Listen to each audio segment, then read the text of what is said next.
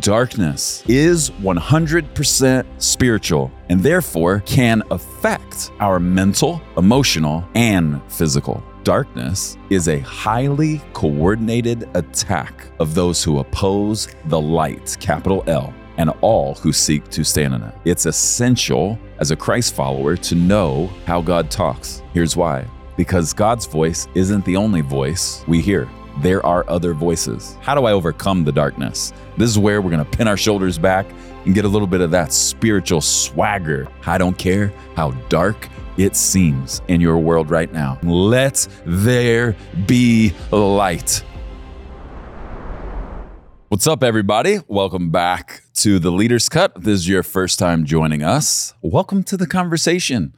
Here at TLC, we endeavor to pull up a seat at the table, you, me, and the God of the universe. Because if he doesn't pull up a seat at the table, then what in the world are we doing even trying to have this conversation? You know what I'm saying? We are covering something today that is weighty. And I know you probably saw two things that, can I just say, I'm proud of you for pressing play after you saw these two things. You saw that this is one of the longer episodes. We're going to cover some ground on this episode, but you also saw we're talking about darkness. And before I pray, I just want to kind of speak to anybody presently experiencing some darkness. We're going to talk about what it is, how it gets worse, how to overcome it, all that stuff.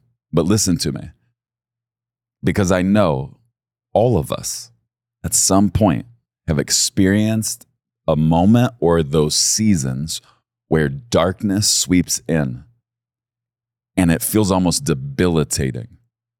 And I want you to know, I feel like the Lord sent me on assignment. I've only been able to spend about 6 hours writing this, and it came really fast, but I felt the Lord give me a burden saying, Preston, the last time you and Tim talked about the cloud of darkness, I gave you a burden to rescue. This episode, I want you to relay a roadmap that I'm giving you where they can learn how to be rescued. We don't rescue ourselves, God rescues us, but there are steps we must take to see the darkness flee and to be put at bay. So here's what I'd ask. If you're experiencing some darkness, even if you have to chop this episode into 2 or 3 sittings and pray through it, no matter how long it takes you to get through it, don't speed your way through this conversation, because if you are under a cloud of darkness presently, this is not a game, all right? This is serious. And I believe using God's word, and there are more scriptures in this episode than I have ever put in any episode so far, because if you're experiencing darkness, my words ain't going to help you. Only his can do that job. So let's pray as we step into this, because he's not just going to cut in this episode. I believe he's going to set free in this episode. Spirit of the living God, thank you, thank you, thank you. Where you are, there is freedom. And as we were praying before we started recording this episode, I felt you lifting up my feet, reminding me we've been given the authority to trample on snakes and scorpions, but also you are the one who lifts our feet and sets them on high places. Spirit of the living God, I pray that you would set the captives free in and through this episode in Jesus' name. This isn't some show. This isn't some taping. This isn't some attempt to get views. This is a message in a bottle. And God, I pray that you would send it wherever you want it to go. Holy Spirit, would you convict us in this episode? Because we're going to be talking about sin. Satan's favorite thing is sin. Holy Spirit, would you convict us as we navigate those conversations?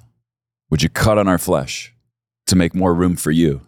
But would you also hold each of us by the hand and walk us out from underneath the darkness. And may we hear the breath of God over our heads, blowing the darkness away. Holy Spirit, please speak. We're here to listen.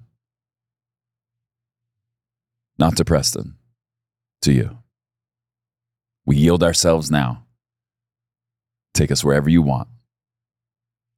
Teach us what we must know, which we do not yet know. In Jesus' name. And everybody said, amen. Amen. Let's do this thing. I don't want you, if you're presently experiencing darkness, all right? I don't want you to be hesitant about this conversation. I'm asking you to become aggressive about this conversation and in the midst of this conversation, all right? So I'm going to give you some questions that we're going to answer. Pull up a chair, literally, grab something to eat. I hope you have something to take notes with, because we're going to do some work in this episode, all right? Question number one, if we're going to understand the darkness and how to make it flee, question number one is, where does darkness come from? Here's the short answer, the devil. The slightly longer answer is, the devil is the king of darkness. Acts chapter 26, verse 18.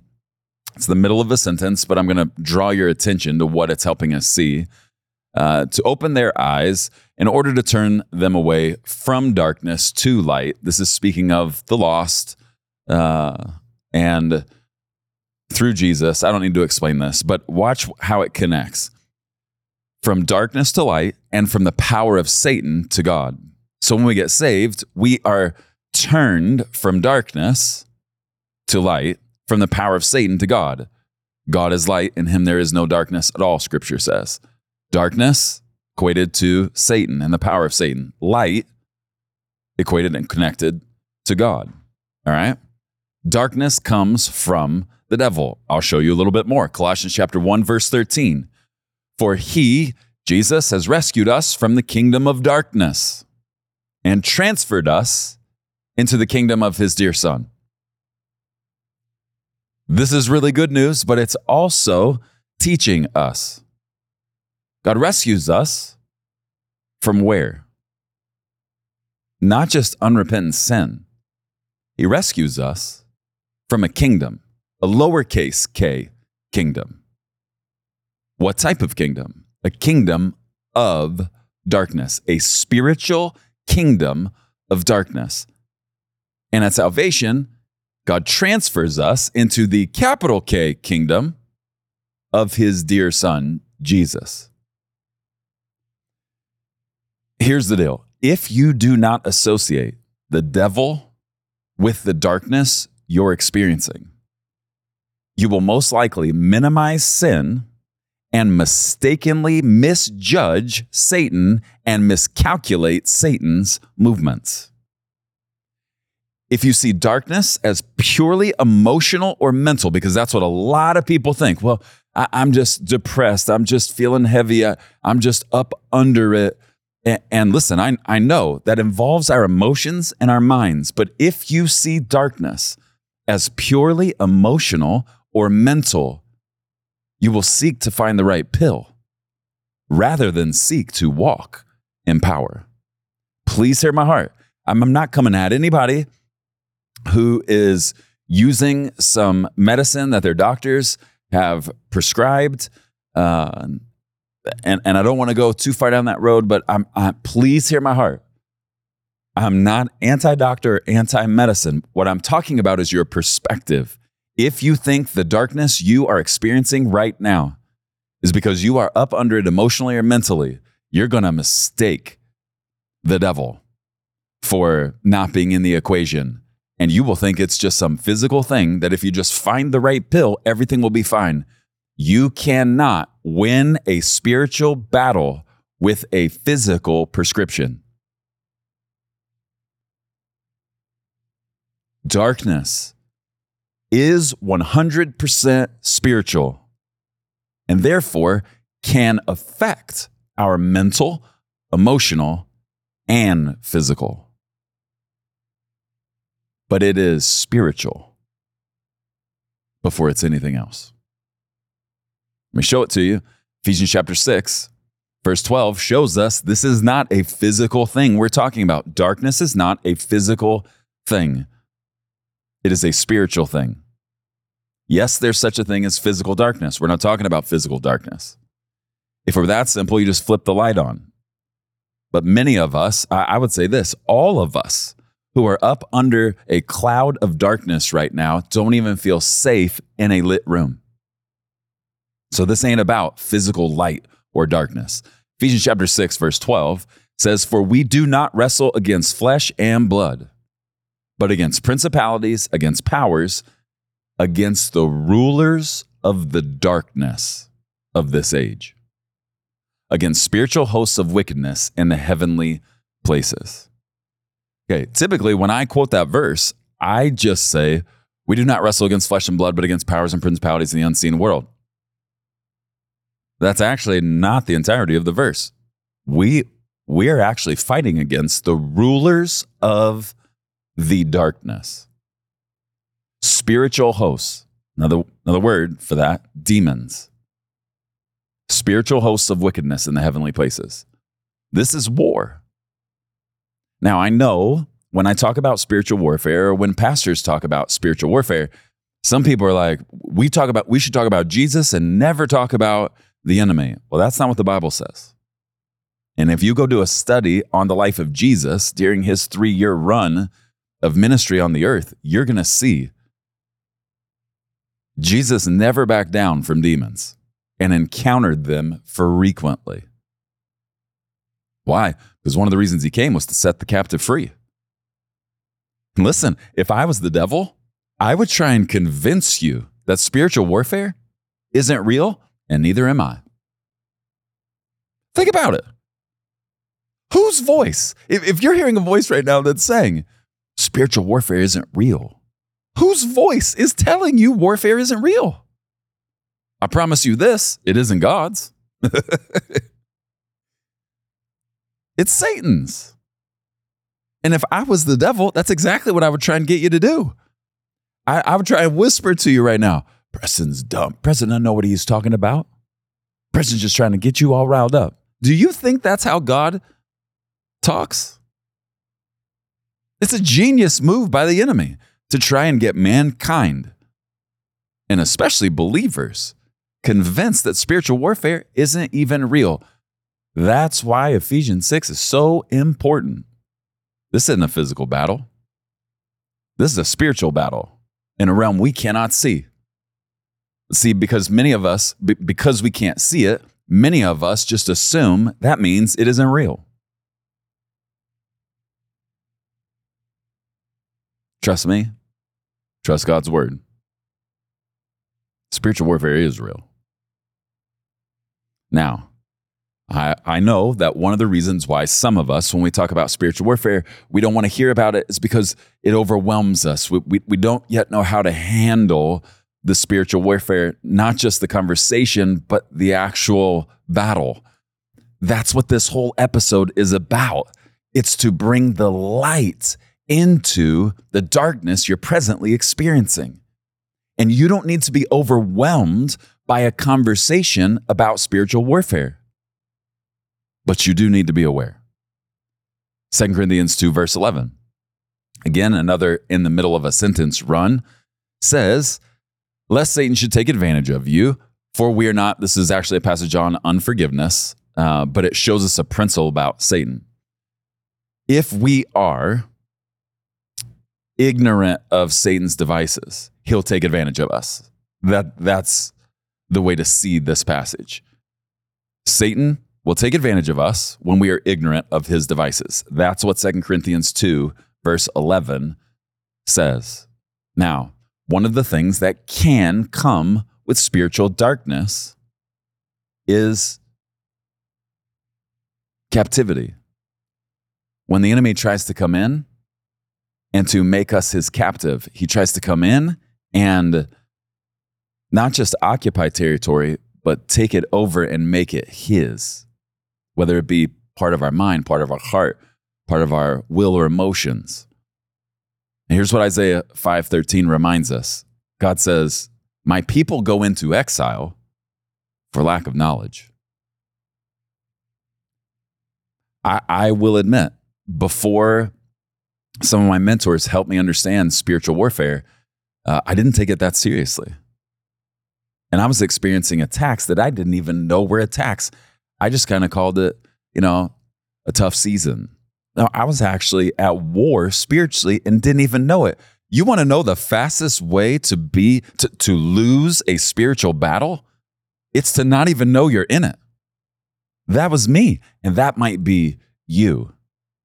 So here's how I want you to see this entire conversation, all right? Because I'm just trying to calibrate you with question number one. I want you to imagine that I was your dad, because this is definitely a big brother type episode. Imagine I was your dad and we were living in the Ukraine, and I had grown up there my whole life, let's say for 50 to 60 years. And in the middle of war, one of the things at play are minefields. And because I've lived 5 to 6 decades in this land, I know where the minefields are. They've been there from previous wars. And this episode is like me telling you where they are. All right? But there are 2 ways I can keep you away from the minefields. I can either use fear or I can use wisdom. Okay? So if I were using fear as your father because I didn't want you to go near the minefields, here's what I would do. The minefields can kill you. Stay away from the minefields. They'll blow your arms off, I would get very descriptive and try to scare you to keep you away from danger. But there's actually a better way than using fear, using wisdom. And wisdom says, hey, there are some minefields out there, but you don't need to be afraid of them. I'm going to show you where they are. And as long as you stay away from them, you never have to be afraid of stepping on a mine in one of these minefields. If I gave you a roadmap for where the minefields are, rather than try and freak you out to keep you from not even going outside, because listen, that is one of the approaches some people take to spiritual warfare. They hide. That's not what we're called to as sons and daughters of God Most High. We're called to get out. We got to get out and be a light. So, I'm not trying to scare you into hiding. I'm actually using God's word, trying to give you a roadmap so you know where the minefields are and know how to stay away from them. Okay? And remember, if you're someone who is prone to being overwhelmed with fear as it relates to spiritual warfare, let me remind you of something. Never be scared of an enemy who isn't even the size of a grasshopper in comparison to your God. Let's make sure we keep the proper perspective. Because I've battled a spirit of fear before in the past. And I get it. It can feel overwhelming. We must never be scared of an enemy who isn't even the size of a grasshopper in comparison to our God. Now, as we go into this conversation a little bit further, I want you to remember this. All right? This is one of the one-liners I do not want you to forget. There are 2 ways darkness typically invades. Slowly like a drip and quickly like a flood. Darkness typically invades our lives slowly like a drip, and that's through sin. And quickly like a flood, and that's through Satan or from Satan. All right? And we're going to talk about both in this episode. I love you so much. And if you are battling darkness, I'm just in my spirit, I'm praying through this whole episode. And I'm telling you right now, I believe by the power of the Spirit of God who has all power in heaven and on earth, By the end of this episode, I believe some supernatural things are going to happen in your life.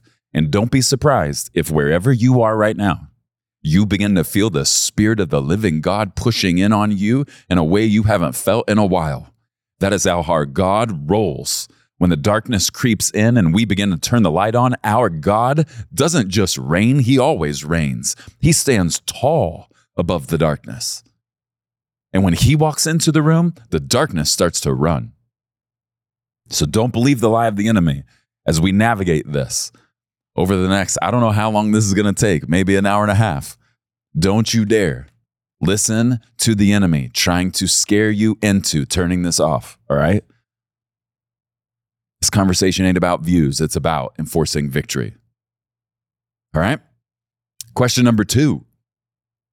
In this very fun conversation, who would have thought a conversation about darkness could ever be fun? When you walk with and in the light, we're going to talk about that later, even a conversation about darkness doesn't scare you. Question number 2. Why is darkness the devil's thing? If question number 1 is where does darkness come from? And the answer is the devil. Question number 2, why is darkness the devil's thing? Okay, I'm going to give you 2 reasons. I could have given you more, but we'd have been here all day. First reason that darkness is the devil's thing is this. It's easier to attack in the dark. 1 Peter chapter 5, verse 8 says, be sober, be vigilant, because your adversary, the devil, walks about like a roaring lion. We're going to come back to that word roaring later. Watch what he's doing.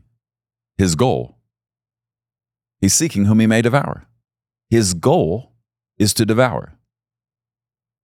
The easiest place for the devil to devour is in the dark. Think about it. This is just common sense.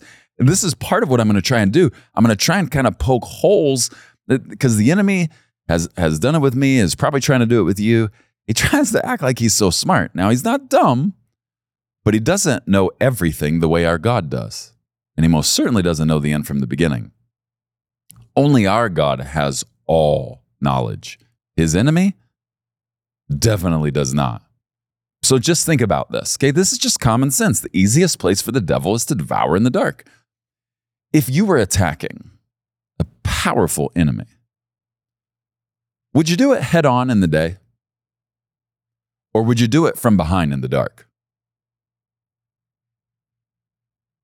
I used to think Satan's favorite way to attack was through my blind spots. I've taught this.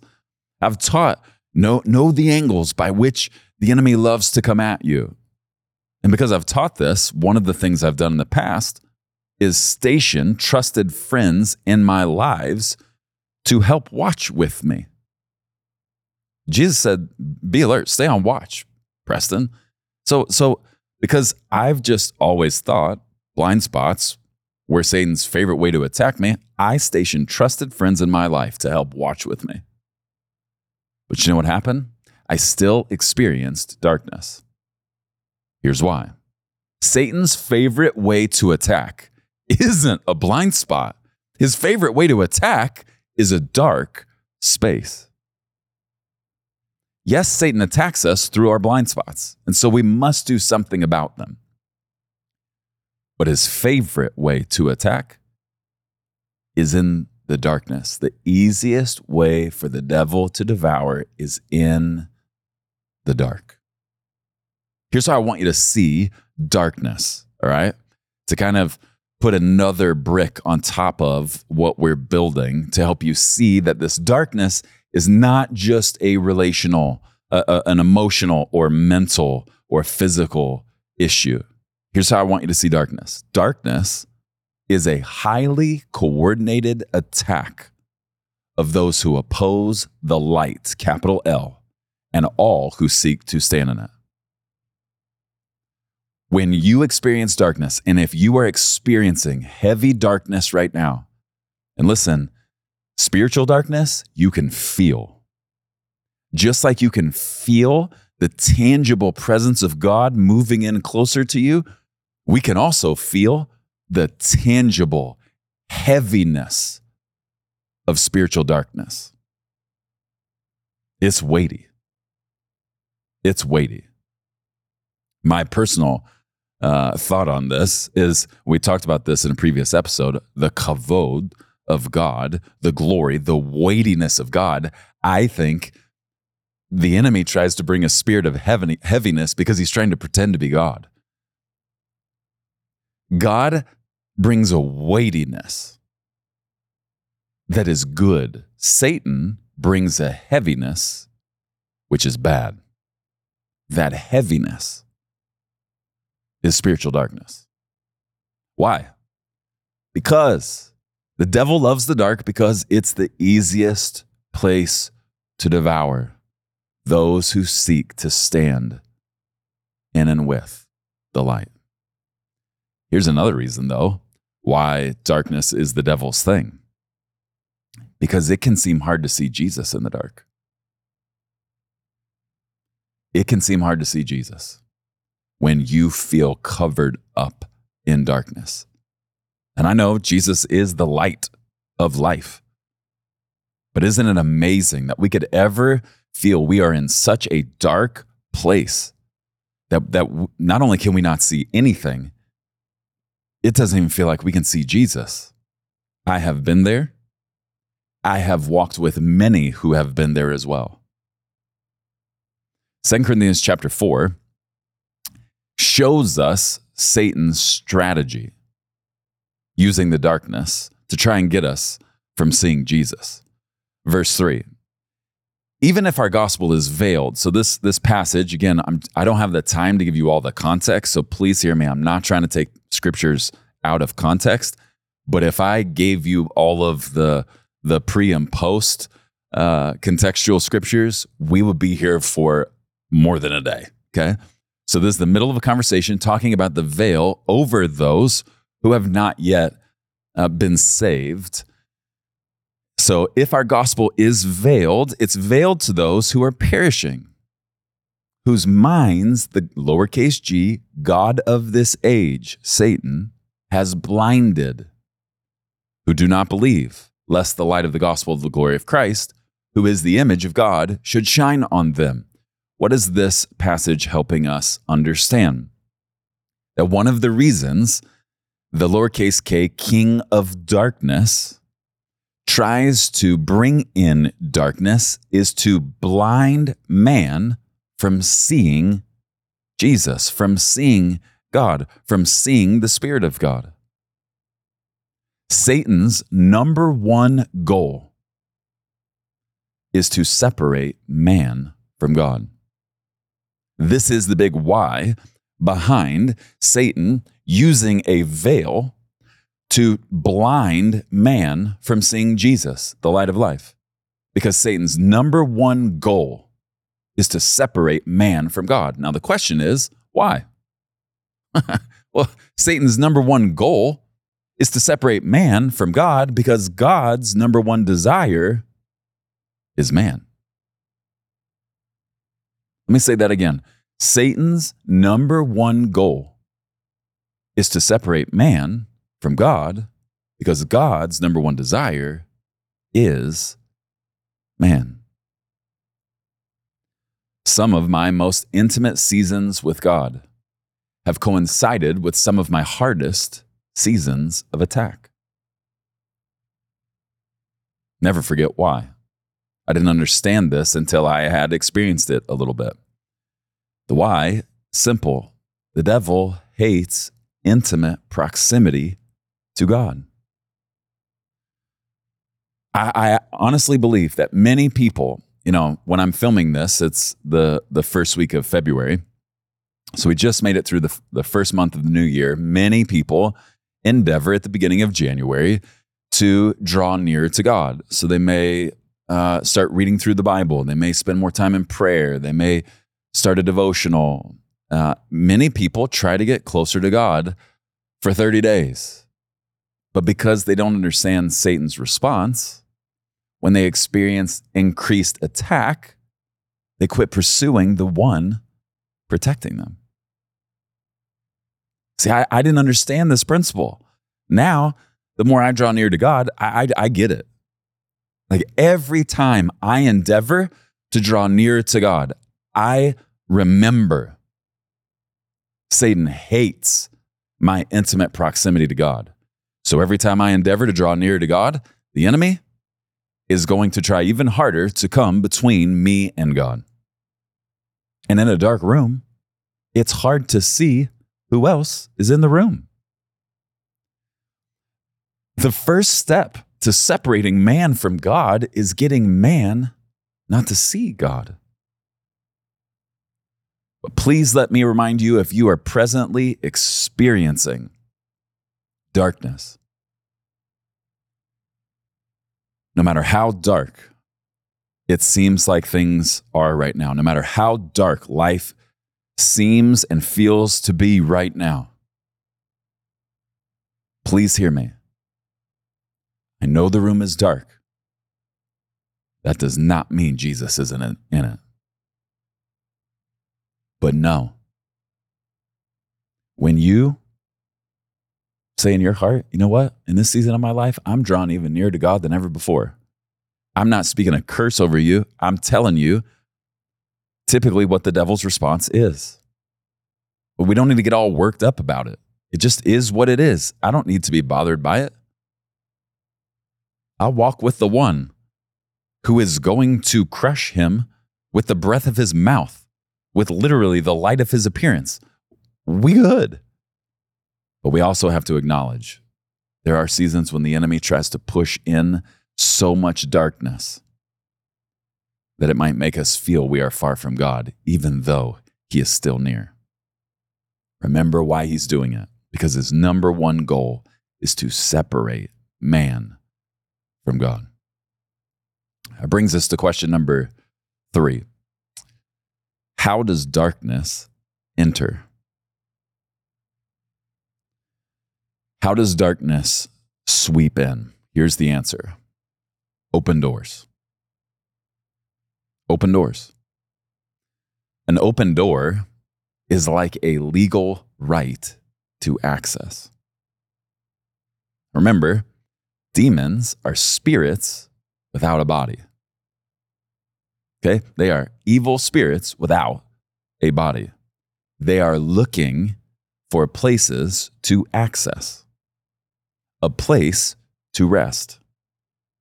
A spiritual open door is like a legal right, granting a legal right to access. I know when we hear this, many of us think of two things. First, we think, psh, I ain't letting the enemy in. We do it all the time. And you're going to see how we do it. And some of us didn't even know we were opening doors when we were doing these things. But the other thing some of us might be thinking is, wait a minute, Preston. You're going theological on me. That's what you're doing. And you're thinking, how can Satan have legal right if Jesus gave us legal authority over the enemy? First, love it when you get theological. Second, let me answer your great question. Easy. Open doors are when the believer puts down the authority. I 100% agree that Jesus is clear. In Scripture, I've given you the authority to walk among and trample upon snakes and scorpions, which are type and shadow of demonic spirits. Okay? But having said that, does every believer walk in the full measure of that authority at all times, no matter what? Here's the answer. No. No. We're broken humans, imperfect beings in a fallen world. And even with the authority Jesus has given us as his disciples, we still are prone to lay down that authority from time to time.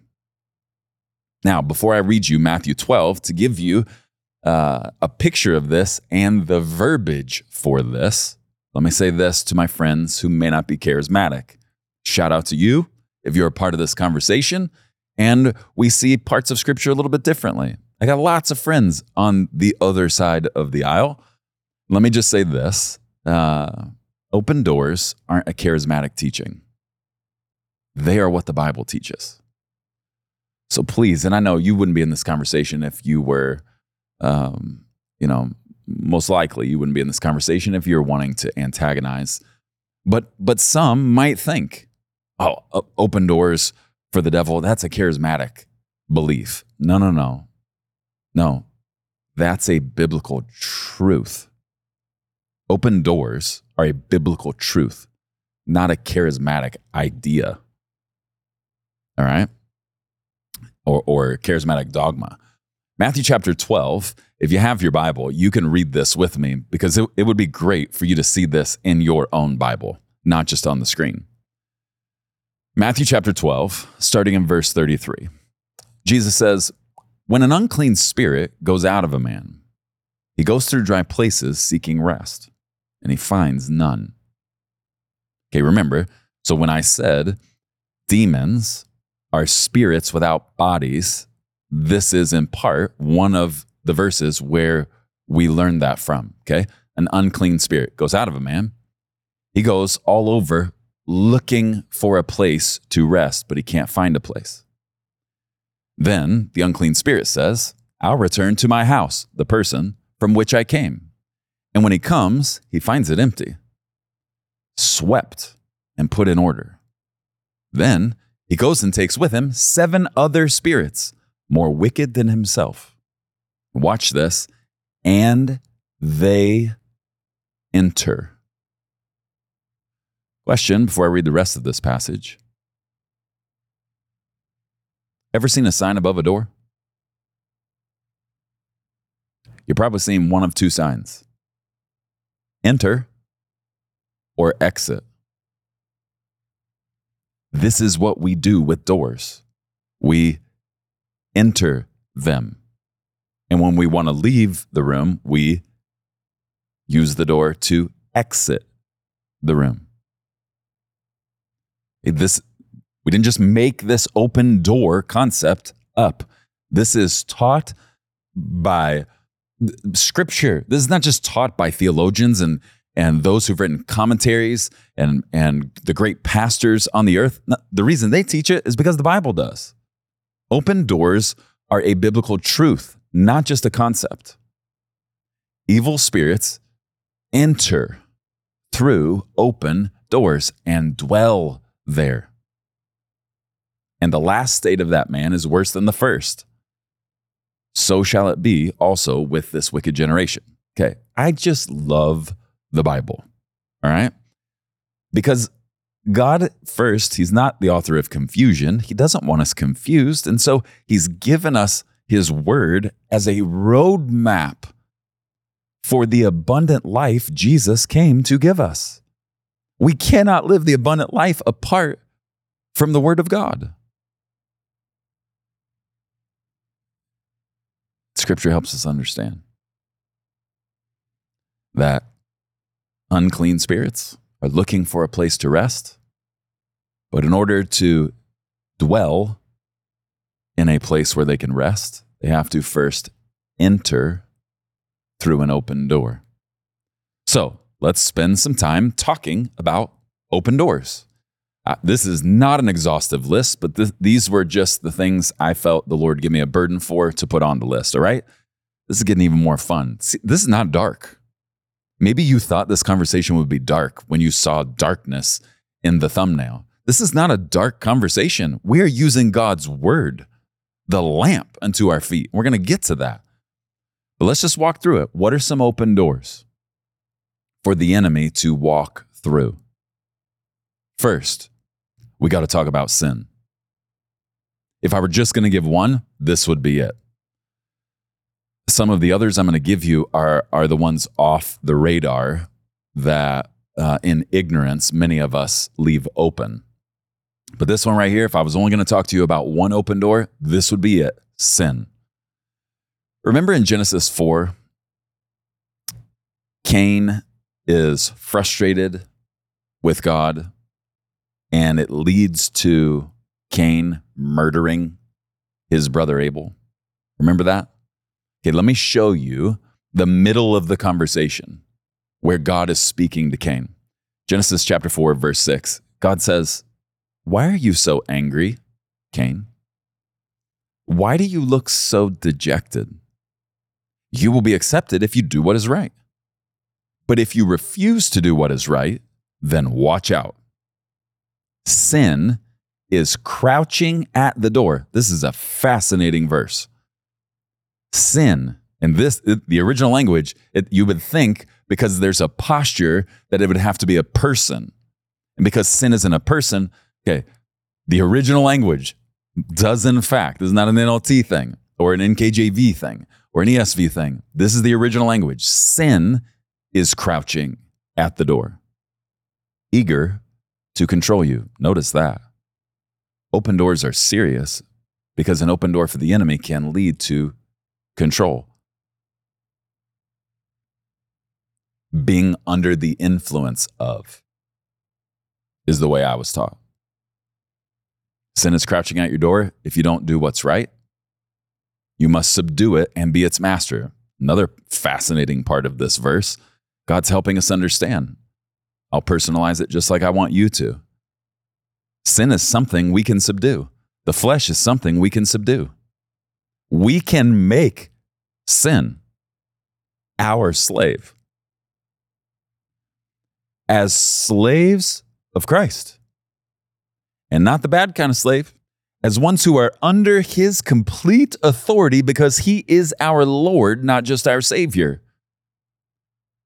Because he's my master, I can actually make sin my master. I can subdue my flesh.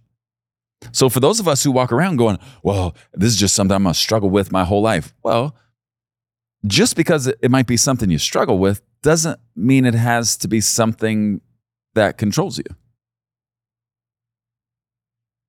But stick with the picture, all right? See this picture? God's saying to Cain. Now, Cain, this is Preston's paraphrase. Cain, you're thinking about doing something you know is wrong. I see that look in your eyes. You're thinking about killing your brother. You're jealous of him. Because you're jealous of him, you're angry with him. And because you're giving vent to your anger, you're thinking about killing him. If you do what's right, you'll be accepted. You'll be okay. But if you refuse to do what is right, that's sin. God says, watch out. Sin is actually crouching.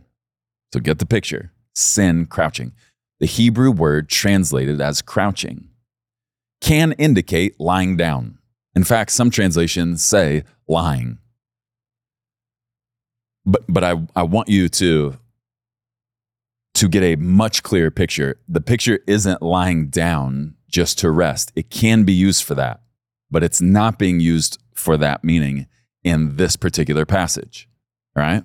Because the Hebrew word translated as crouching also refers to lying in wait like a predator lurking its prey. The same verb is associated with an ancient Hebrew term for demons. These demons were believed to guard entrances or doorways to buildings. So here's the picture of sin the Bible paints for us. Sin is as a demonic presence or a predatory animal waiting to pounce. This is a much clearer picture of sin than simply wrongdoing. God isn't just saying sin is the act of doing wrong. God is painting a picture of what happens when I sin. It opens a door for sin and the one who loves sin, Satan, who is lurking in the shadows, seeking someone he may devour. And sin opens the door for a bigger fight. Every time I sin, here's what it's like. It's like opening all the doors in my house to the outside world before I go to bed. I want you to think about this. Sin is like opening every door, okay?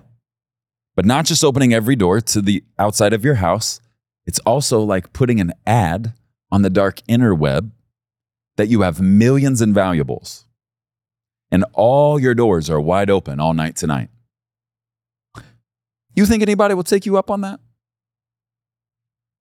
Of course, they probably will. Why? Because there's evil in the world. This is what sin is like. It's like literally open all the doors in an area of my life and then inviting those who are evil to come mess with me. Now, I'm not trying to scare you. I'm trying to teach you. This is really important to understand. I'm not trying to keep you up at night.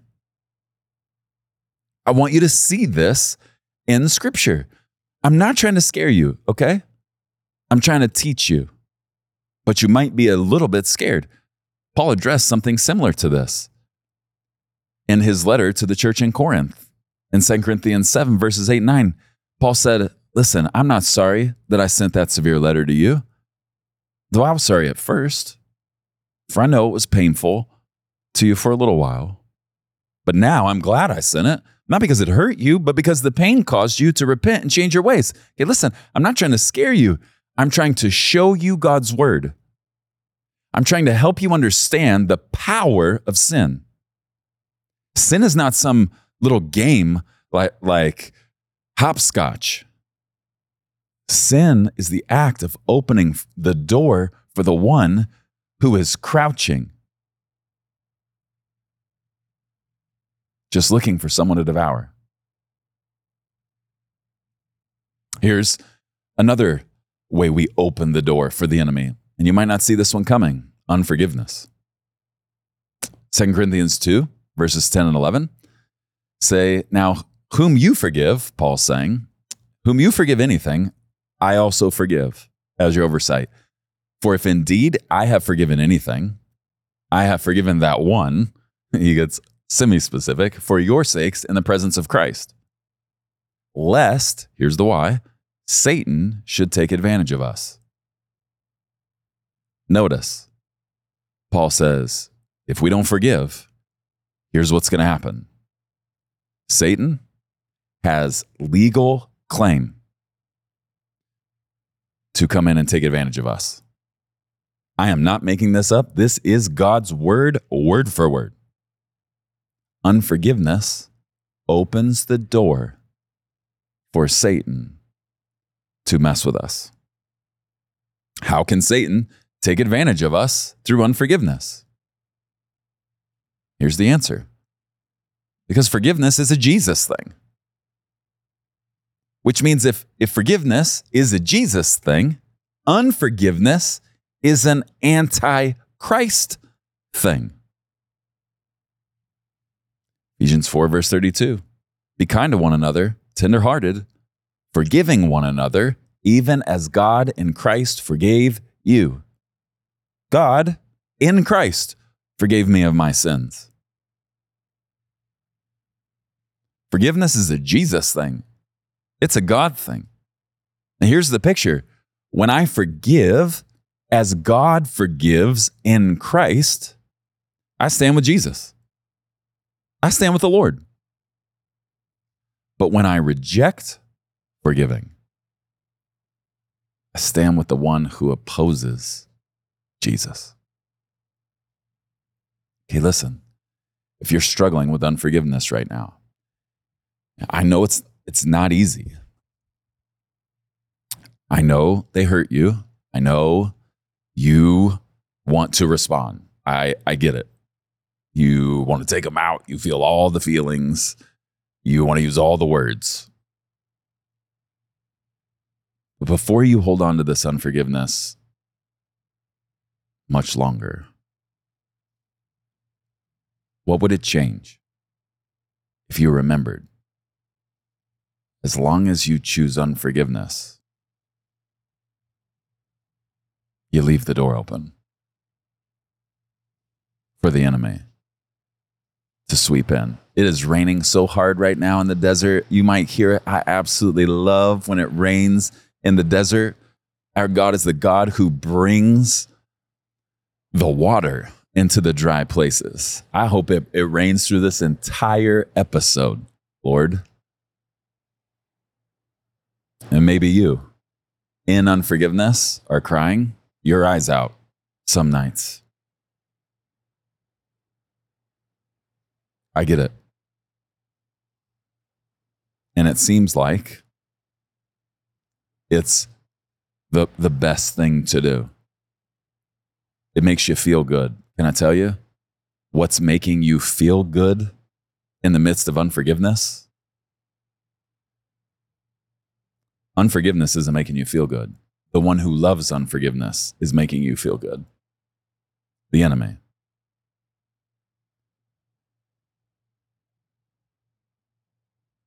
I get it. We say this all the time. I'm not saying it's easy, but I am saying it's worth it.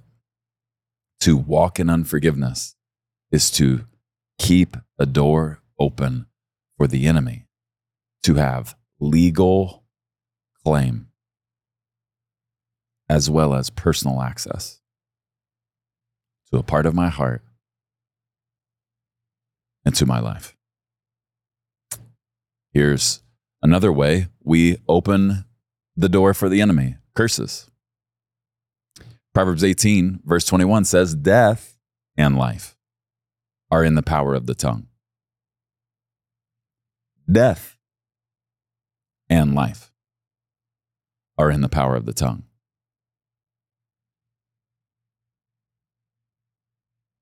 That's serious. Death can be in the power of my tongue. I can cause death. Now, is that just physical death? No.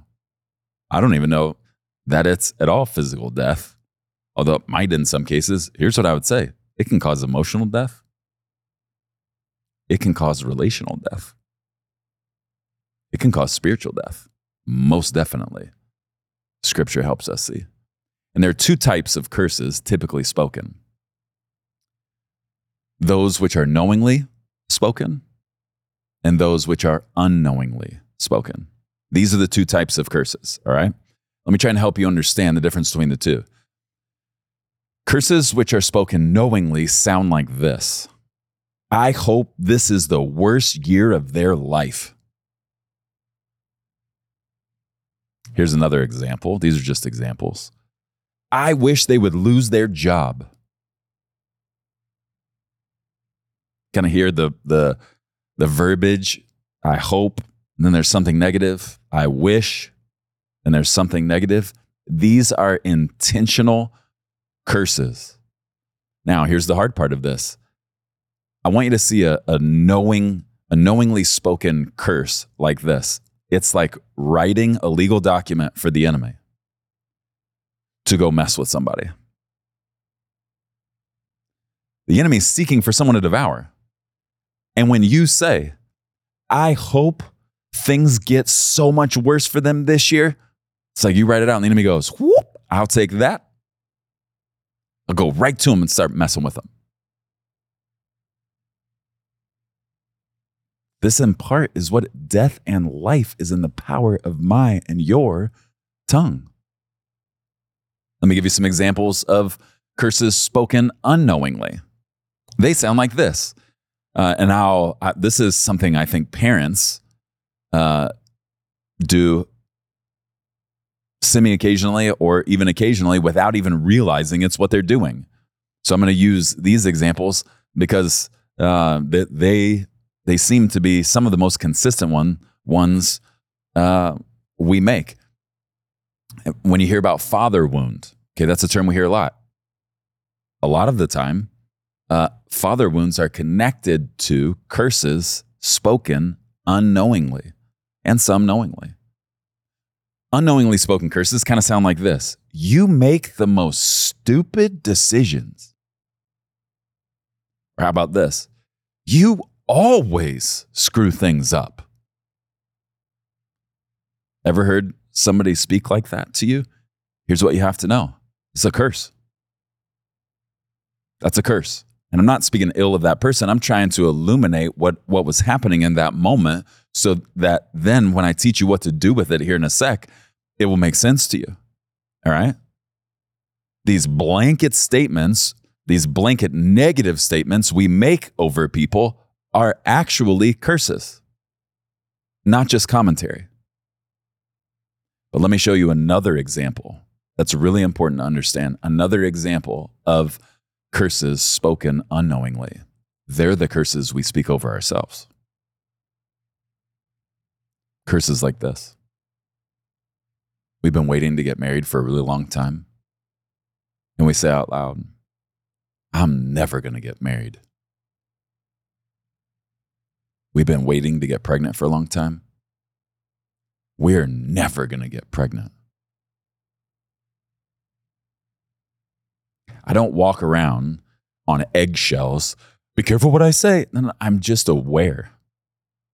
And I want the Holy Spirit to convict me when I speak curses which are spoken knowingly or, and especially unknowingly. Oftentimes, the curses spoken by ourselves, over ourselves, are the most dangerous ones because they are the ones we are most ignorant of.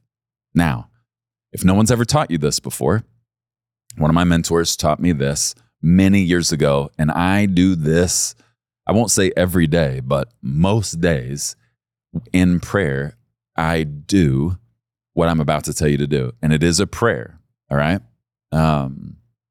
But it's a powerful prayer, and I would say it's a legal prayer because curses are in part a spiritually legal thing.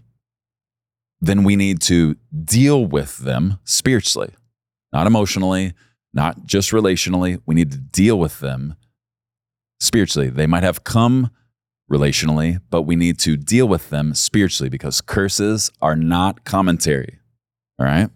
They are spiritual. They are death proclamations, so to speak. So here's what we do. And I don't get riled up when I do this. There are just times I'll be praying over someone I love, and this is what I pray. I break and sever every word, curse, and spell which has been spoken knowingly or unknowingly over, and fill in the blank, over my wife in Jesus' name. God, I break and sever every word, curse, and spell spoken knowingly or unknowingly over my daughter in Jesus' name. See, it's that simple. Okay, that's our part. But what we're saying is, God, I disagree with this death proclamation, whether it was the death of a future, whether it was the death of a relationship, whether it was the death of progress, whether it was the death of whatever. When we break and sever every word, curse, and spell in Jesus' name, what we're saying is, God, I disagree with this, and I know you do too. And so I am standing in the authority Jesus gave me, and I am speaking in the name of Jesus to break off every assignment. That's also something I do. I also will throw in there, and I cancel every assignment against, and fill in the blank, my wife, in Jesus' name. Because the word curse or spell spoken against me creates an assignment against me. So I break and sever every word, curse, and spell, and then I cancel every assignment against me in Jesus' name. It's that simple. All right? But remember, we most certainly can open doors. And these are just a few of the ways that we open doors. All right? Take it from me. An open door is never worth whatever we thought we would get.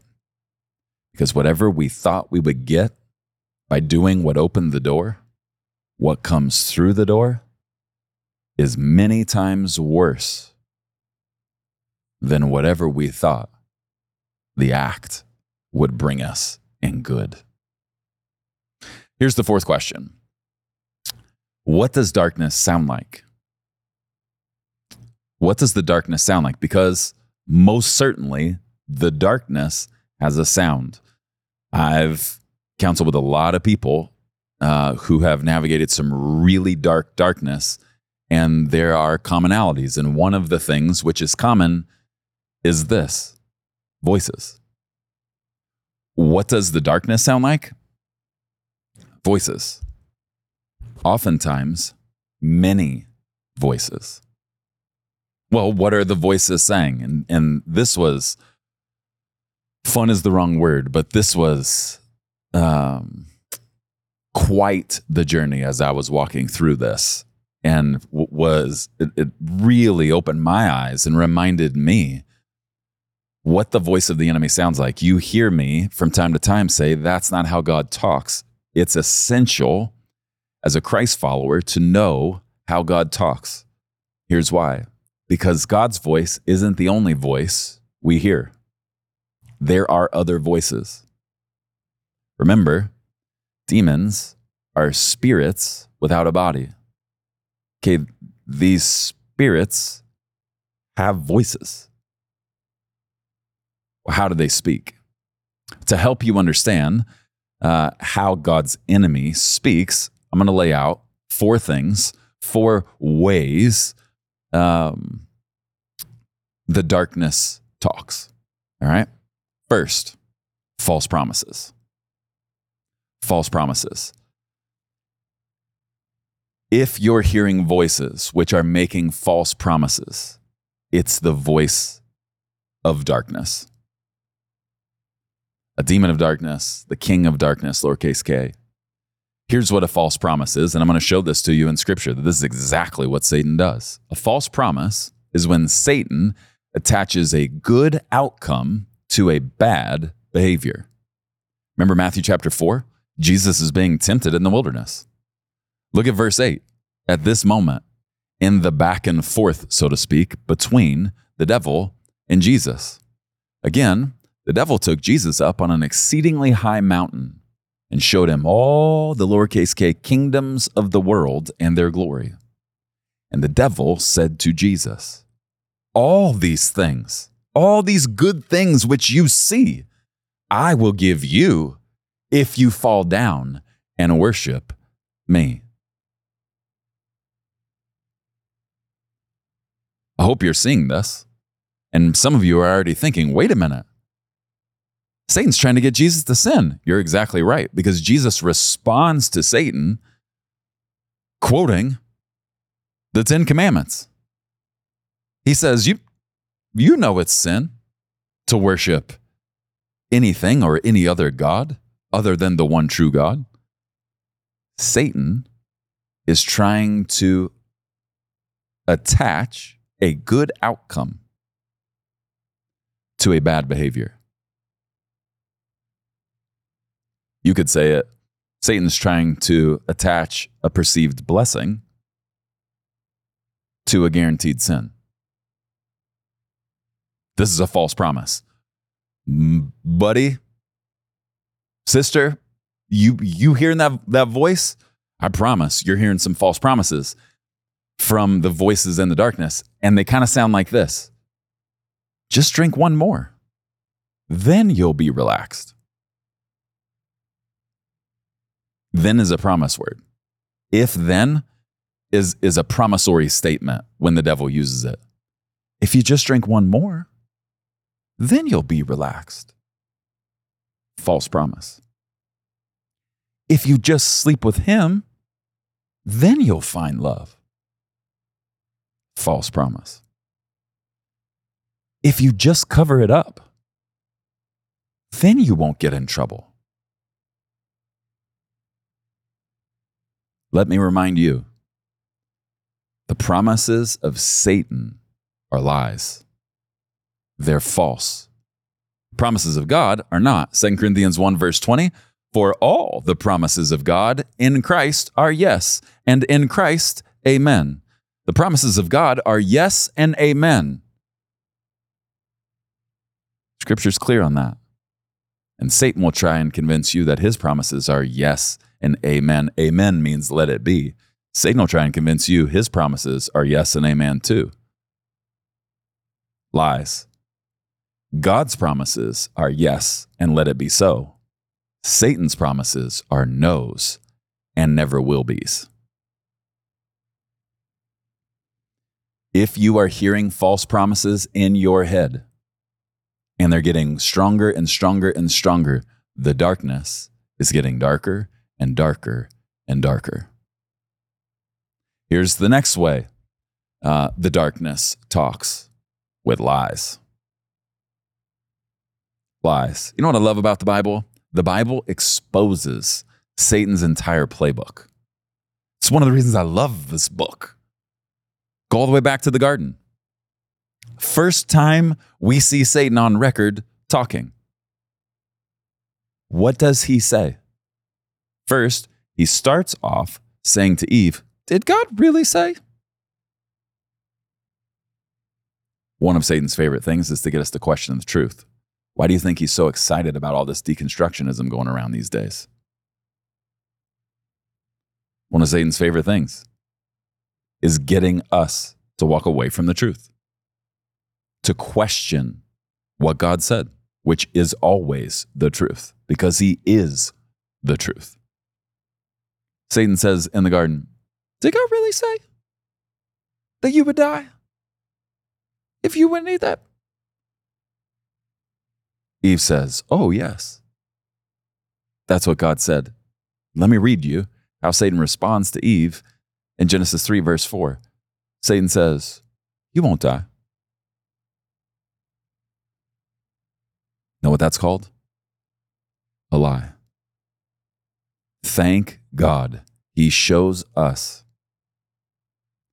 the enemy's playbook. The darkness always lies.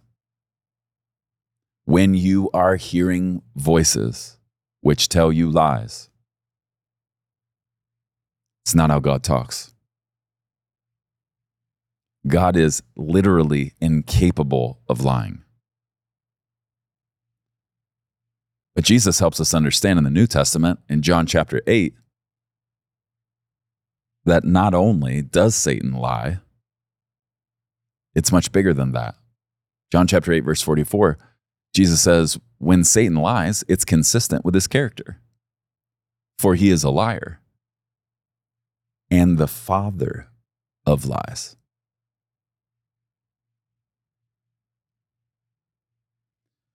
Well, Preston, what are some examples of the types of lies we hear? I think one of the most dangerous lies you will ever hear are the lies you will hear Satan tell you about you.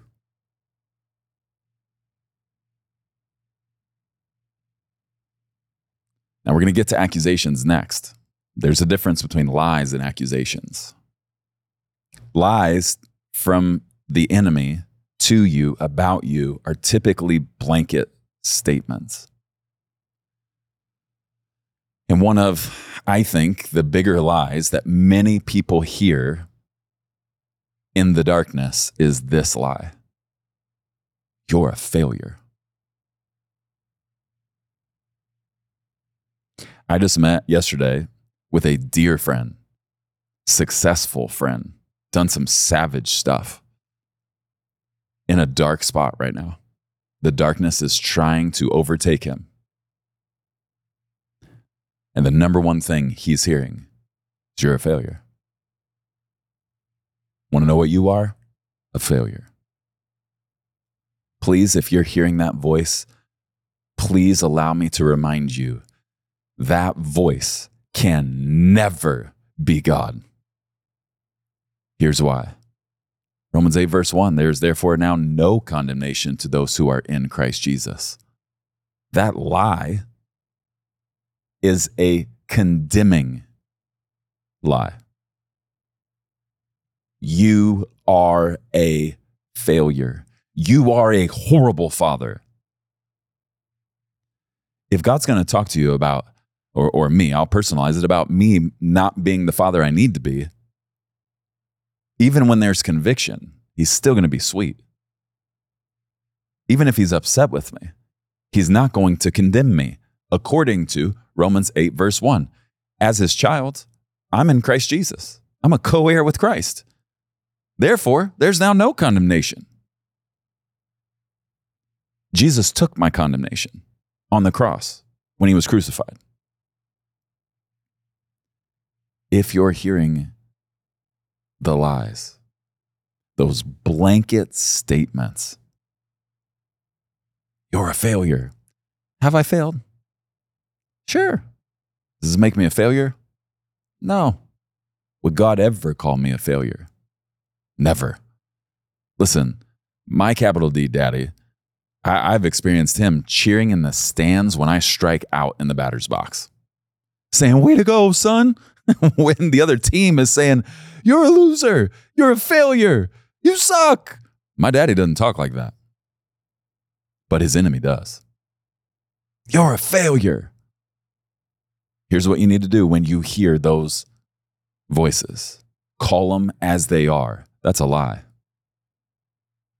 And I fully expect lies to come from the father of lies and those who run with him. But I will not receive your lie and make it my truth. That brings us to accusations. One of the voices you will hear in the darkness, accusations. Satan's accusations are based on the truth of my ugly past and present.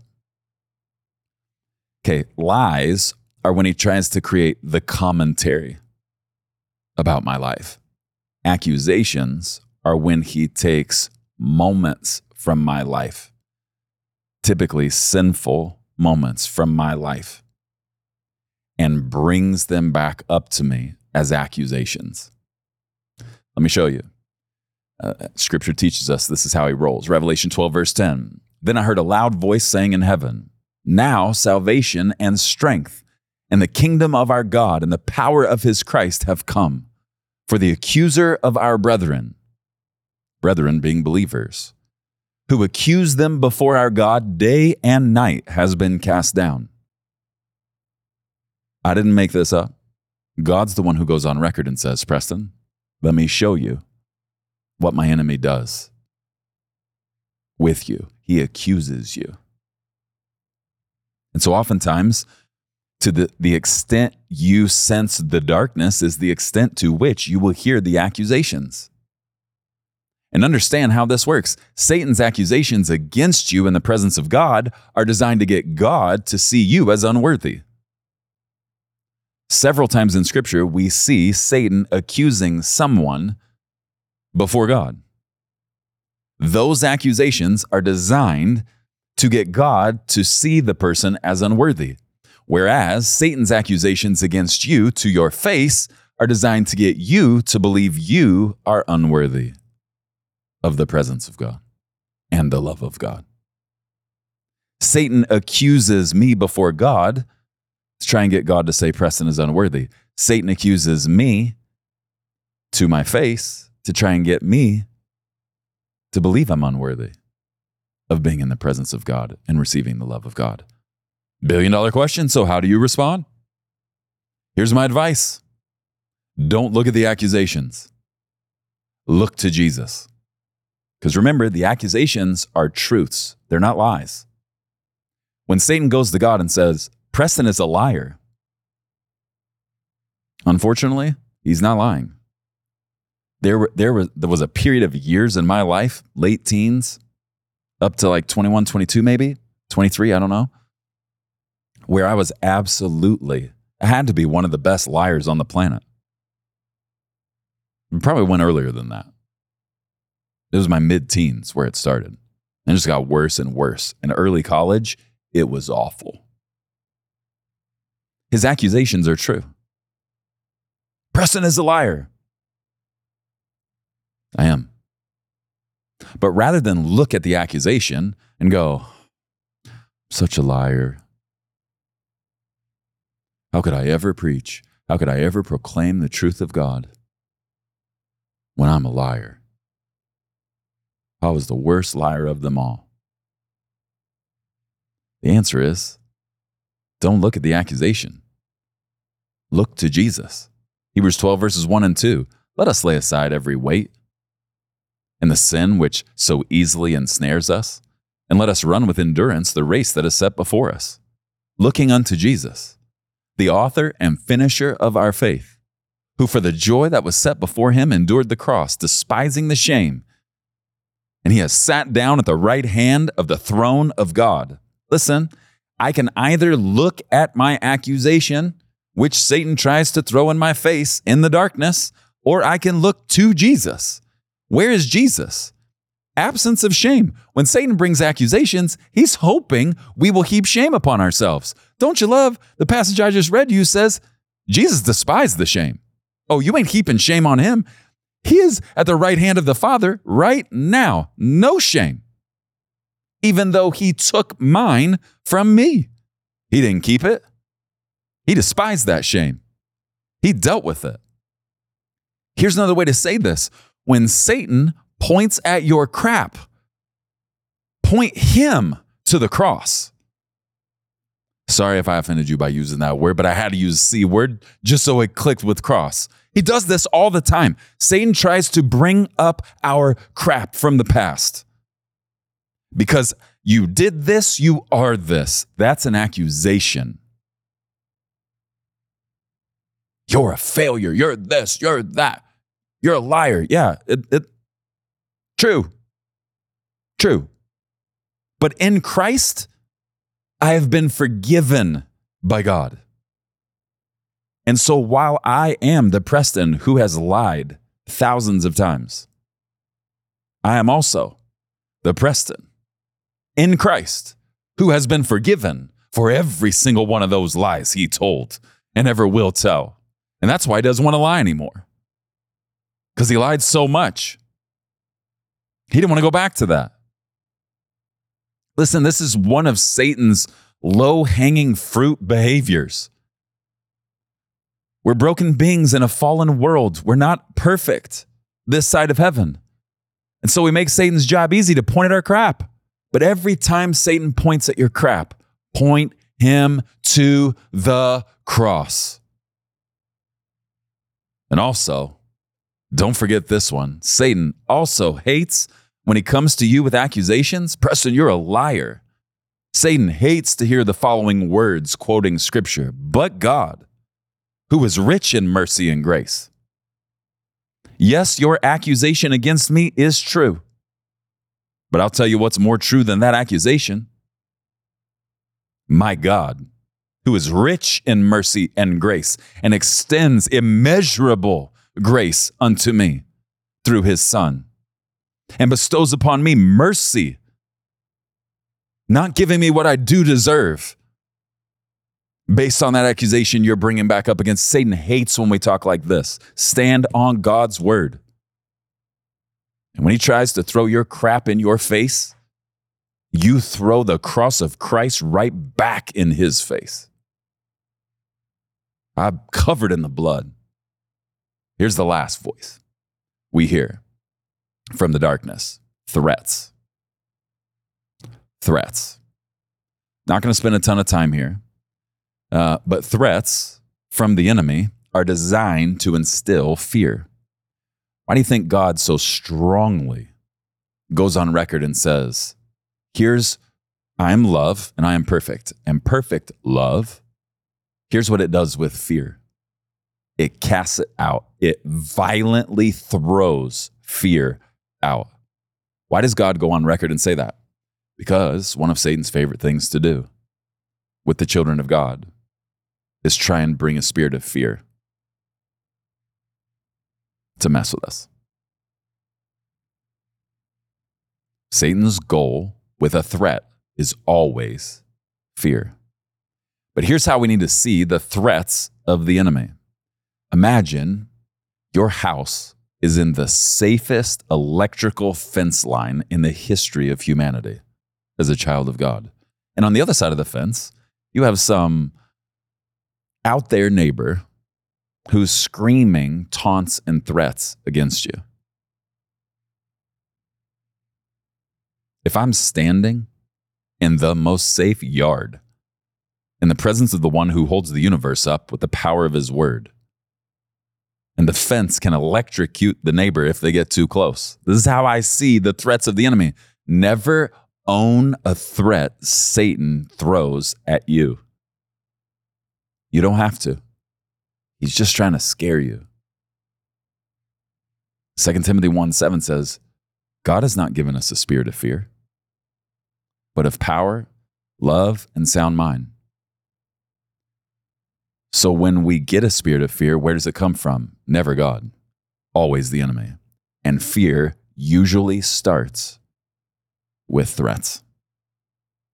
And threats are something we typically hear from the voices in the darkness, the darker the darkness gets.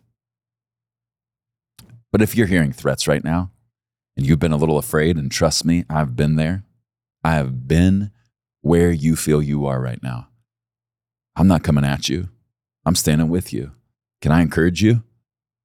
Something I've learned, the Lord helped me learn when I was being threatened and I was actually carrying the threats Satan was throwing at me and upon me.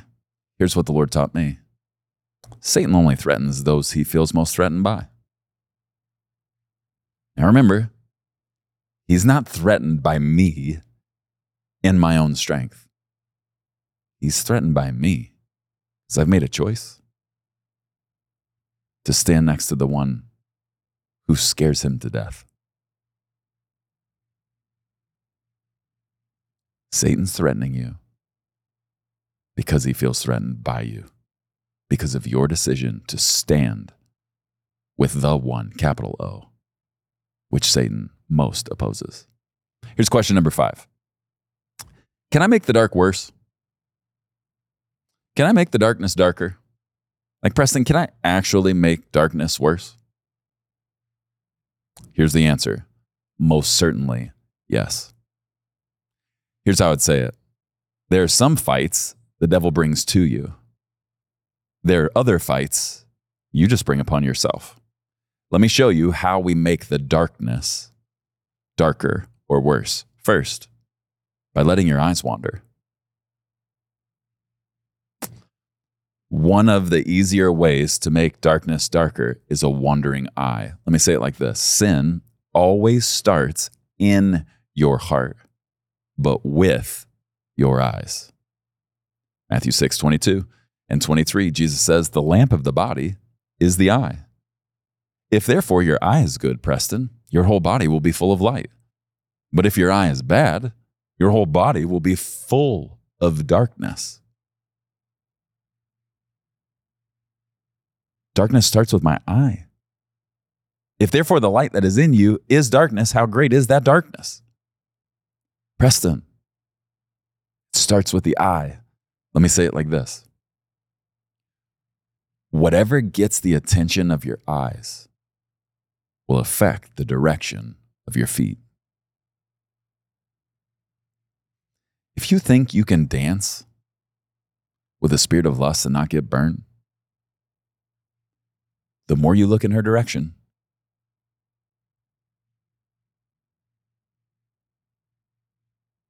the darker you're making the darkness. If you think you can battle covetousness,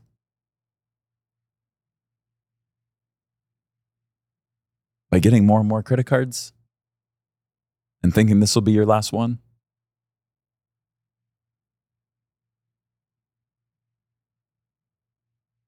well, I'll just open the letter and read it and see what the interest rate is. I'm not going to get it. I'm just going to look.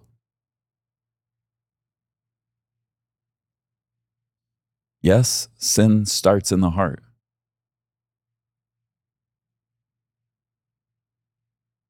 It's birthed in the heart, but it starts. We step into it, starting with the eye. Here's the next way we can make the darkness darker. And this one's going to seem really obvious, but I got to say it anyways. By walking in darkness. By willfully choosing sin. 1 John chapter 1, verse 5 and 7. This is the message which we have heard from Jesus and declare to you, that God is light, and in him is no darkness at all. If we say that we have fellowship with him and walk in darkness, we lie, and we do not practice the truth.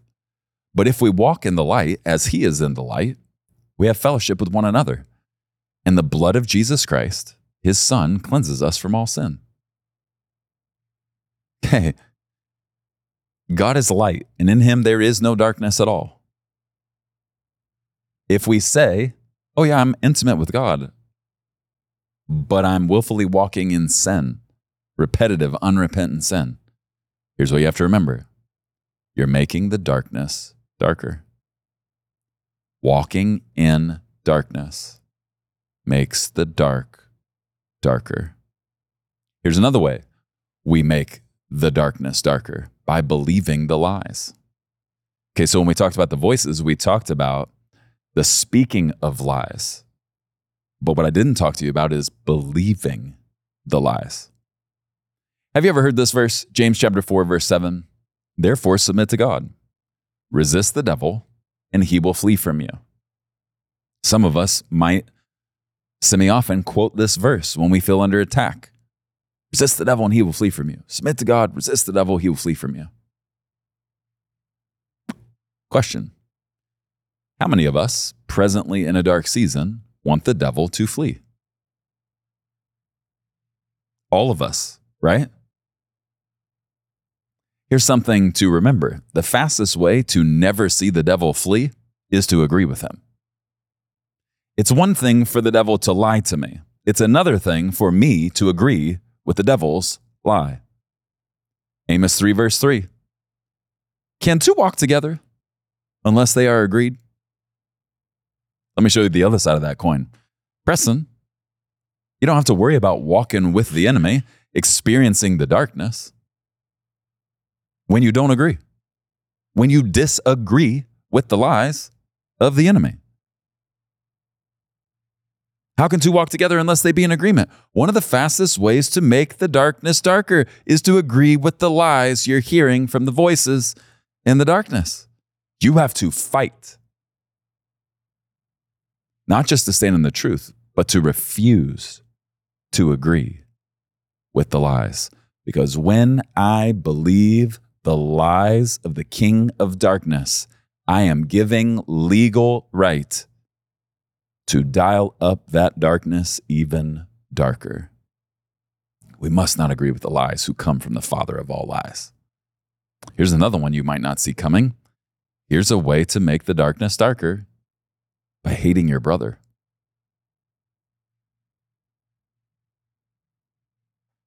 This is kind of scary.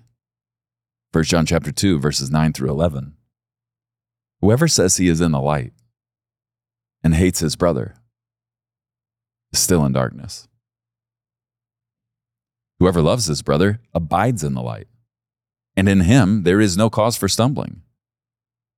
But whoever hates his brother is in darkness and walks in the darkness and does not know where he is going, because the darkness has blinded his eyes.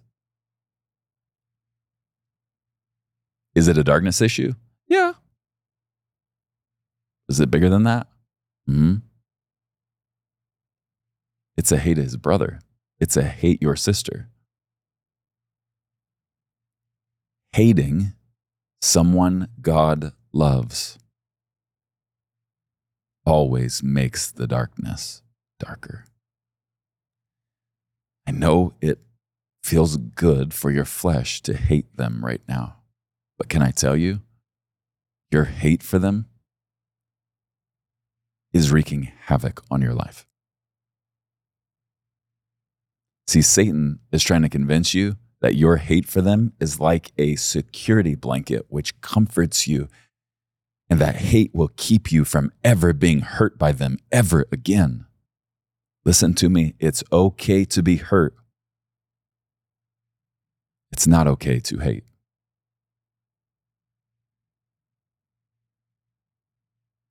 Hurt is something that happens to us as humans. Hate is a choice. Hurt is a guarantee in a fallen world. Hate is a choice we make in response to the pain of a fallen world. Hate makes the darkness darker. That brings us to the last question. Look at you. This is already, I believe, the longest solo we have ever had. If you made it this far, I love you so much. Those that didn't make it, I love them too. I love all y'all. Here's question number 6, our last one. Press, let's get to it. Let's get to the really important stuff. How do I overcome the darkness? This is where we're going to pin our shoulders back and get a little bit of that spiritual swagger that comes with the Spirit of God. How do I overcome the darkness? First, walk with the light. John chapter 8, verse 12. Then Jesus spoke to them, saying, I am the light of the world. Preston, he who follows me shall not walk in darkness, but have the light of life. Jesus is the light of the world. Now, a lot of people probably think that I want to be intimate with God because I love him. Sure, I mean, that's part of it, but that's not all of it. The nearer I am to the light, capital L, the further I am from the terrors of the darkness. Buddy, after I battled that spirit of fear for a couple of years, it changed the way I saw intimacy with God. And I remember the day the Lord taught me. He goes, Preston, what do your children do in the middle of the night when they have a terrible dream? I said, they run to daddy's bed. He goes, That's life with the light. You sleep better when the light of life is in the room.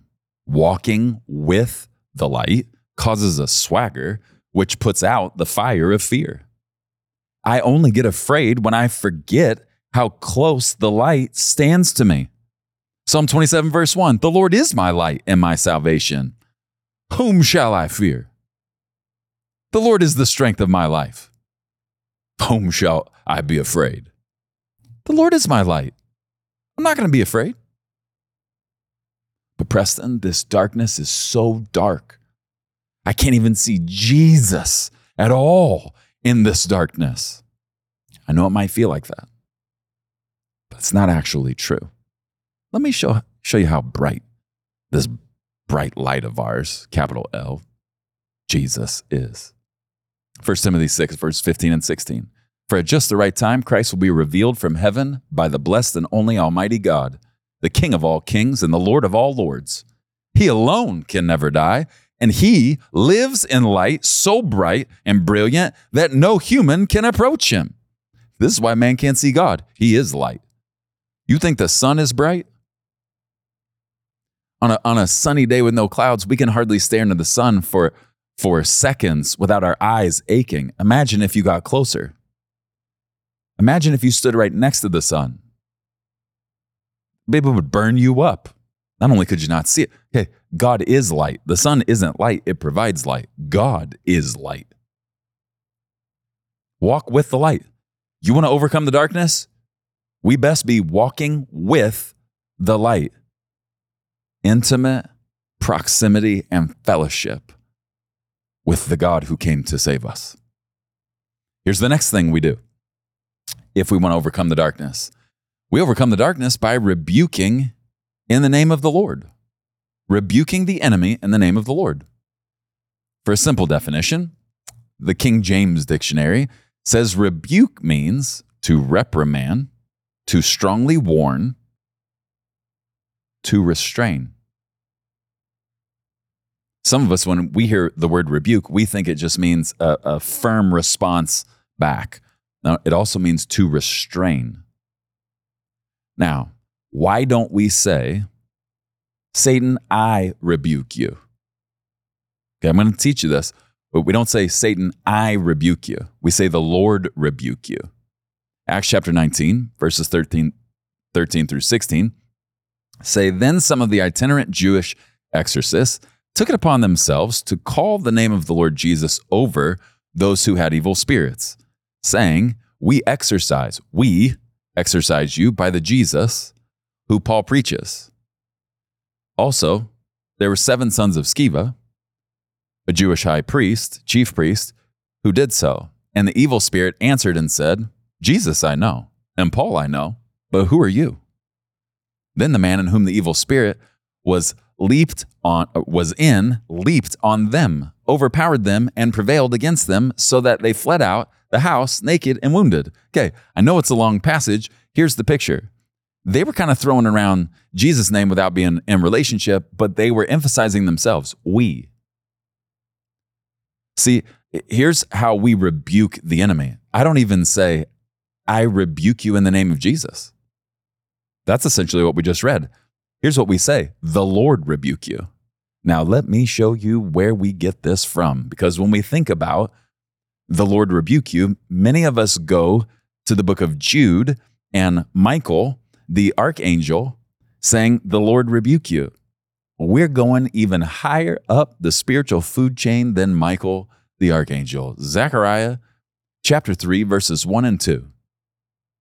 Then he showed me Jeshua, the high priest, standing before the angel of the Lord, and Satan standing at his right hand to oppose him. And the Lord said to Satan, the Lord rebuke you, Satan. The Lord, who has chosen Jerusalem, rebuke you. The Lord says to Satan, the Lord rebuke you, Satan. Okay. This is teaching us. I don't ever say, and listen, a lot of people running around trying to speak to Satan. I'm not personally engaging with Satan. I speak to the Lord. And I say, the Lord rebuke you, Satan. I look at the Lord. I'm not getting captivated by the Lord's enemy. All right? But Scripture also teaches us, hey, Preston, it's not your authority in and of yourself. It's the authority of Christ.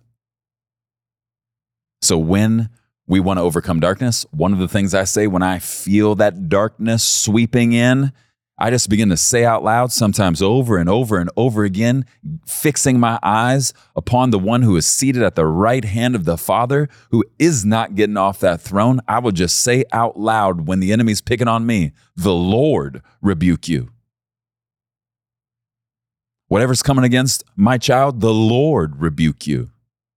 Whatever's trying to bring in this darkness over me, the Lord rebuke you. One of the ways we overcome darkness is to rebuke the enemy in the name of the Lord. The Lord rebuke you.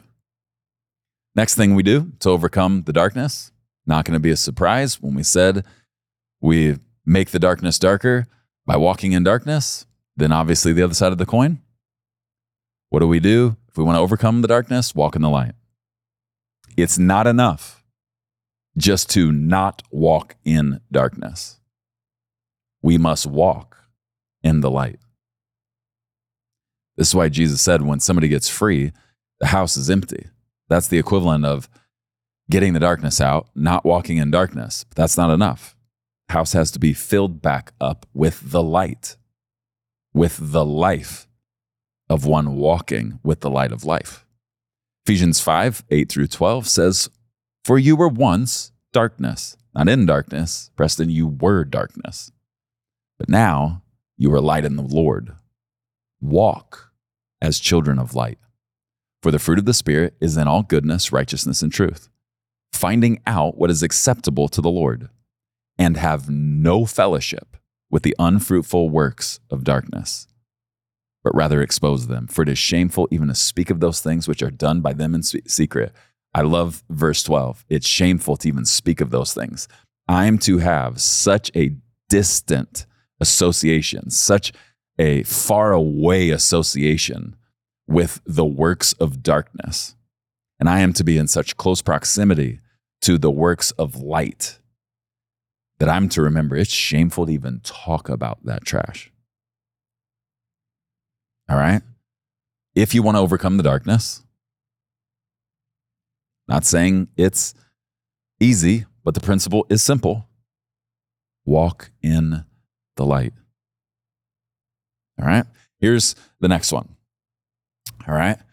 If you want to overcome the darkness, well, let me go just a touch further. I know we're already long, but I don't want to move past this, okay? I was about to just hurry through. But if you're stuck, let me read this passage out of Romans. Chapter 13, verses 12 through 14 says, the night is far spent, the day is at hand. Therefore, let us cast off the works of darkness, and let us put on the armor of light. Let us walk properly as in the day, not in revelry and drunkenness, not in lewdness and lust, not in strife and envy, but put on the Lord Jesus Christ and make no provision for the flesh to fulfill its lust. That's what walking in the light looks like.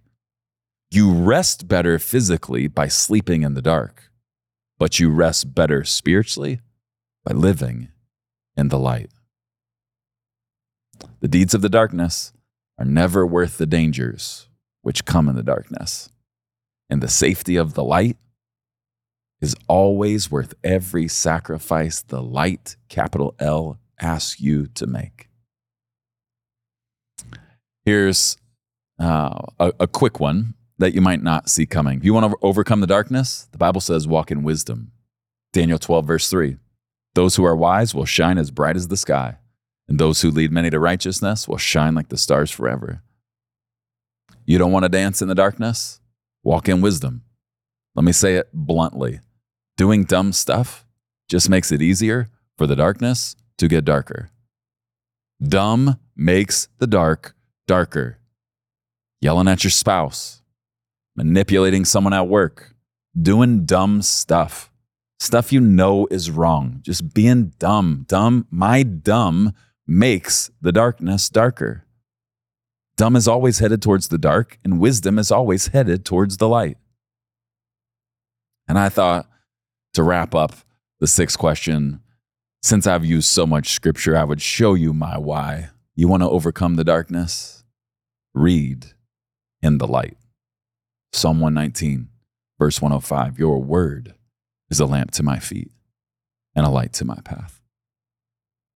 You want to overcome the darkness? Get in that book. Carry it around. Get in it. Breathe the life that comes out of it. Shine the light that illuminates from it. Can't tell you how many times when I felt the darkness was closing in on me, I would get on YouTube and just have a version of the audio Bible reading scripture over me all night long. You want to overcome that darkness? Get in that book. His word is a lamp into our feet, even in the darkest of places. All right, let's wrap up our time together. And this is especially, I know if you made it almost an hour and 45 minutes in this conversation, I already know it's because most likely you are presently in darkness. All right. And it's closing in faster and faster, darker and darker. I want to close with a couple more verses just to pass on to you what I believe God passed on to me. I felt like he wrote it on my heart, and I'm writing it on a Post-it note. I'm writing it on this piece of paper and putting it in a bottle and sending it your way. If you are up under darkness, let us stand on these truths together. John chapter 1, verses 4 and 5 says, in Jesus was life, and the life was the light of men. The light shines in the darkness. And watch this. Let's believe this together because it is true. And the darkness has not overcome the light that is Jesus. What are the first words the God of the universe spoke in Genesis chapter 1 that we have on record? Then God said, let there be light. And there was light. Right now, in the midst of your darkness, you need to hear the God of the universe saying the exact same words when he brought everything into existence, which was not in existence until he spoke it. He first said, let there be light in your darkness. 2 Corinthians 4, verse 6 reminds us, for God who said, let there be light in the darkness, has made this light shine in our hearts so we can know the glory of God that is seen in the face of Jesus Christ. I don't care how dark it seems in your world right now. I am, by the power of the Spirit, I believe, prophesying and reminding you of the truth of God simply by saying, let there be light. And so we're going to pray. And if you made it to the end of this episode and you're not presently battling the darkness, I want you to join in prayer for our brothers and sisters. Join me right now. And if you are up under that darkness, I want you, Spirit of the living God, I pray you would just move in right where they are. I believe you've been doing it this entire episode, and I know it went long, but I know you asked it to go this distance, not because of a length of time, but because the roadmap needed the steps, not just to understand the darkness, but to see the path to overcoming the darkness. Our God reigns, and he has conquered death, hell, the grave, and all the darkness. And our God is the one who says, let there be light. God, I pray over my brothers and sisters who are up under the darkness. The enemy is trying to devour them in. Spirit of the living God, would you blow right now? Would you blow the breath of God over my brothers and sisters and cause the cloud of darkness to go out to the sea?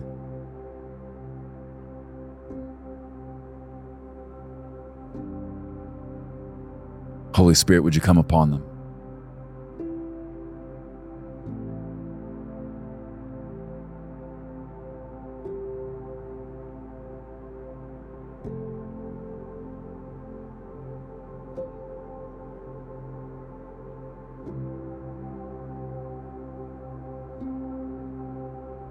Jesus, you are with them.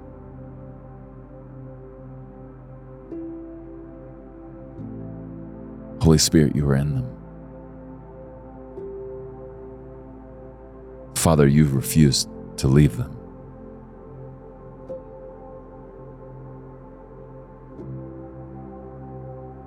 No matter how dark the darkness has seemed. God, I pray you would set the captive free.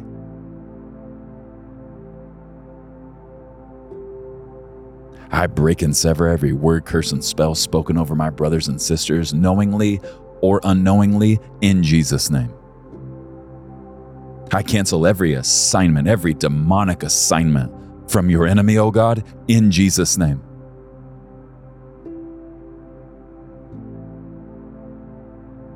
And I prophesy the light is breaking through, and the darkness is running in fear. God, I come against the demonic spirit of suicide in Jesus' name. Go in Jesus' name. I come against the spirit of cutting in Jesus' name. Go in Jesus' name. I come against the spirit of depression in Jesus' name. Go in Jesus' name.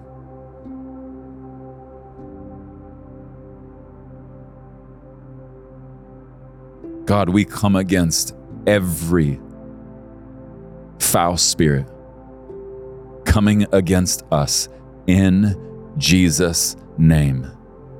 We say go. Now, God, as they are on the run, I pray over my brothers and sisters. Holy Spirit, would you bring a measure of conviction right now? Holy Spirit, would you point out the open doors in each of their lives? Those I spoke of and even those I did not mention.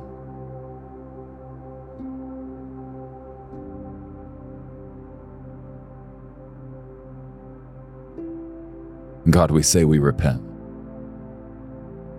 We shouldn't have hated that person, ever, let alone so long. We should have forgiven that person. God, we repent for not forgiving. God, we repent of letting our eyes wander. God, we repent for dabbling in darkness. God, we repent for not walking in the light. We repent for not walking in your word. We repent for agreeing with the lies. We repent for walking in foolishness.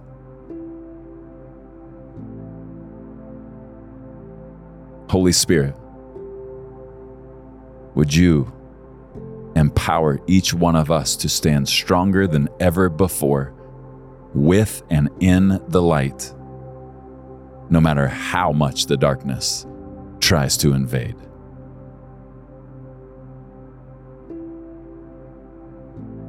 God, thank you for being the light, which is so bright no man can look upon it. May the light of life invade the room that 2 hours ago was dark.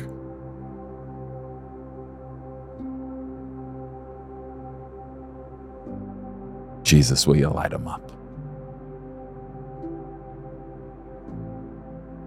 Shatter their chains. Open blind eyes. And push back the darkness.